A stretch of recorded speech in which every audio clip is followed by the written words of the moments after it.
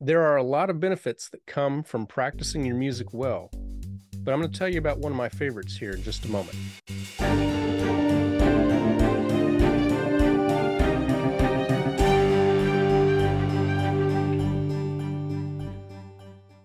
Hello and welcome to episode number 19 of the Musician Toolkit. I'm your host, David Lane. It is great to be with you once again. This should be a relatively brief episode, mainly because this is going to be one of two episodes that I do this week. I don't often do more than one episode a week, but Thursday is a rather special day.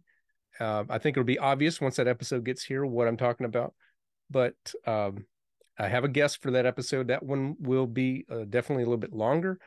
So I wanted to go ahead and just make sure I don't miss a Monday getting you out something new. And I realize that it's been a little bit of a while since I had anything to say about practice, which is not only, of course, one of the first few tools of musicianship, but I said in episode one that it might be one of the two or three, or maybe even the number one tool as far as what I feel like I have to offer with my own experience as a teacher.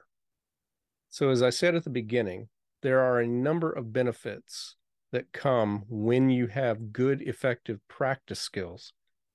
But one that I noticed about 9 years ago finally hit me in the midst of a show that I was doing, and that is the residual effects of practice. This is something so powerful that I think if students really understood how powerful and effective this is, I think that might motivate them to practice more than just about anything else. The residual effects, and that is to say, what you work on intensely, what you improve, what you conquer. It doesn't just it's not just something like you learn a date in world history class and then you're trying to remember it 15 years later and it's gone because you haven't used that date. What you learn in practice, when you come across it again, if you practiced it well the first time, it's going to be much easier the second time. And when you work on it the second time, it's going to be easier the third time. So let me elaborate a little bit how I came upon this. 9 years ago, I was in the midst of rehearsing a show for community theater. I was the music director and pianist. And that show is called Next to Normal. And it's known for having at least a fairly difficult piano part. In the world of musical theater, it's not, it's probably not even top 10, but it's considered to be not an easy piano part. And there was a point in the rehearsal, I think I had played it with the cast at least a dozen times. And in the midst of that, my mind started paying attention to what was going on. And I was able to make some observations even while I was playing. And the first thing I noticed was, in spite of pegging this score as something in advance that I was going to have to practice and spend quite a bit of time practicing, at least 90% of the score I could sight read. Of the 10% that I couldn't sight read well and that I actually had to practice, I might have logged an hour total practicing about 9% of it. And of that remaining 1%, that was where I spent the most time and invested. But again, 9% didn't take much practice and 90% didn't take any practice at all other than just me playing it at sight in rehearsals. The second thing that I noticed, and I'll keep this in present tense, even though it was 9 years ago, because I still think this is true. When I'm playing, I use very little physical movement. My wrists and my shoulders, and again, if this is your first time, I am a pianist, so this may apply to your instrument as well. My wrist and shoulder movement are exactly what I was teaching in the lessons, and I wasn't doing much of it. I was doing just enough to play it well. The third thing that I noticed is that when I'm playing something that I know well, I know that it looks easy. And as a matter of fact, it feels easy. I teach a lot of adult beginners and adult intermediate students in piano lessons. And there was one adult that was with me for a very long time, and he was a huge classical music fan. I shouldn't say like past tense. He doesn't study with me anymore. He's still alive. I saw him just last month.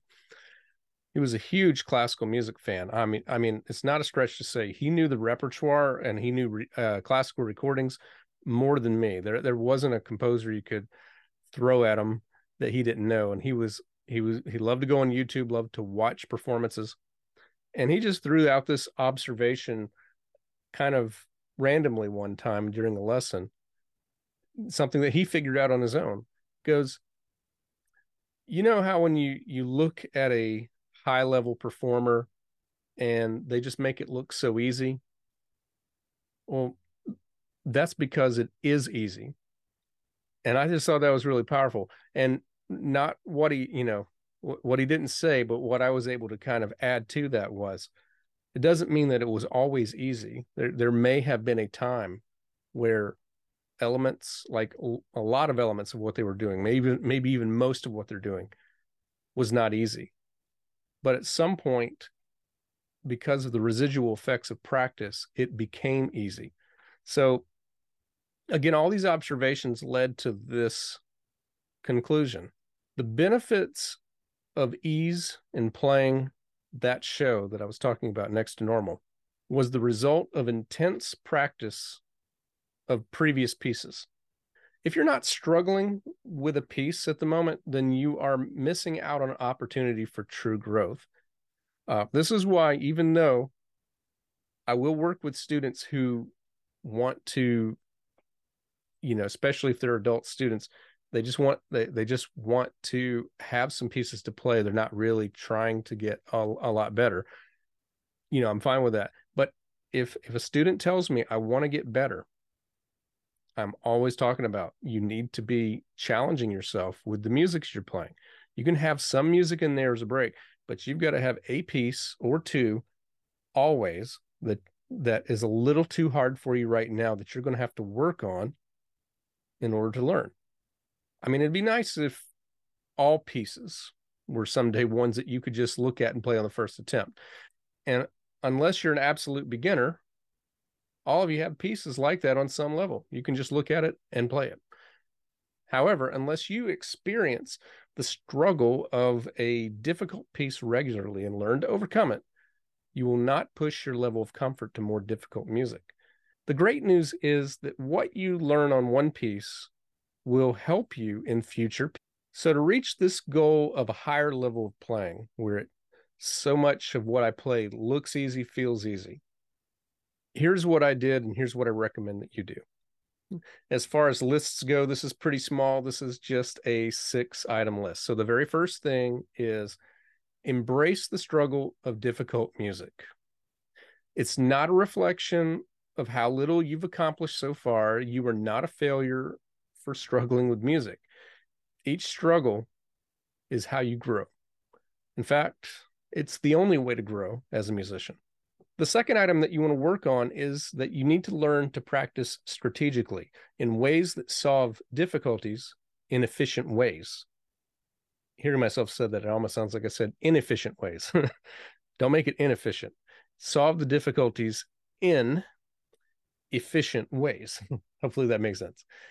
This includes correct practice of accuracy first, that then leads to speed, and you're doing that all while you're doing analysis and repetition as needed. Everything you accomplish in learning one piece will likely come in as great experience the next time you come across something similar. The third thing you want to work on is that you need to learn your technique. The better you are at your scales, chords, and arpeggios, the less music will catch you unprepared. Be consistent. The right notes with the right fingerings or right valve combinations or right finger placement, whatever, every single time. Go as slow as you need, but then push for speed once it becomes easy while you maintain your accuracy. The fourth thing you need to do, this is also one of the tools of musicianship that I mentioned quite a bit, you need to keep improving your knowledge of theory. When I play, I know my notes. I don't even think about them. I know my keys on the piano, and just where you want to know all of your instrument combination. I know my key signatures. I don't miss sharps and flats because I remember them and I apply them when I play. I'm also aware of repeated sections and recognizing the patterns of what's happening rhythmically and melodically. And I'm also thinking about the chords as I'm playing. And the more that I know, the better that I play it. So keep improving your knowledge of music theory. Everything you know about music, it seems like you're almost gathering it intuitively as you're looking at the music, the more you know. The fifth thing you can do, here's another tool: keep practicing your sight reading. Take easier music and work on singing the music ahead of where you're actually playing. You know, a measure ahead, two measures ahead, a few beats ahead, whatever it is that you can manage. Um, and make sure that if you have a habit of watching your hands while you play, if you play an instrument like piano like that, make sure you're not looking at your hands. Sight reading, this is something that I'll mention every now and then. In my opinion, you can get some benefit simply by practicing some old pieces that you either didn't learn well or you've forgotten. It's sight reading that doesn't have to be literally something you've never played for you to get some benefit from the skills that work in sight reading. And the sixth thing that I would recommend, and I've found this gets neglected a lot among a lot of teachers, and I find that a lot of students experience some anxiety of this if it doesn't come easy. But I think this is really important in musicianship, and probably going to have an episode before the end of the year's out to focus on this one tool. And that is, you need to memorize regularly, even if it's just a few measures here and there. When you're playing from a score, page turns sometimes can demand remembering what's around the corner. So it's helpful to be able to keep playing off the page without making a big struggle of it. And if you're used to memorizing things, you'll find that a measure here and there, just to make it easier to turn a page without struggling, that should be no sweat. So keep doing these six things to experience the residual effects of two. You need to learn to practice strategically, solving difficulties in ways that are efficient. 3, really learn your technique. 4, keep improving your knowledge of music theory.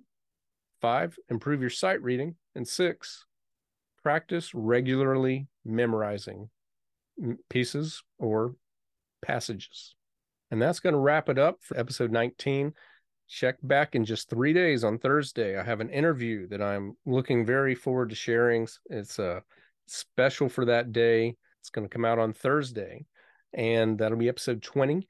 And so I just want to remind you, if you've just recently found this podcast, please make sure that you're following it wherever you're listening. And if you prefer YouTube, I'm at David Lane Music 1 on YouTube, and you can subscribe and follow and watch the episodes there if you prefer that to a podcast experience. And what helps this podcast more than anything else as you can do is to please share this episode with at least one person if you got any value out of it at all. I thank you in advance for that. And I look forward to being back with you in just 3 days with episode 20. See you then.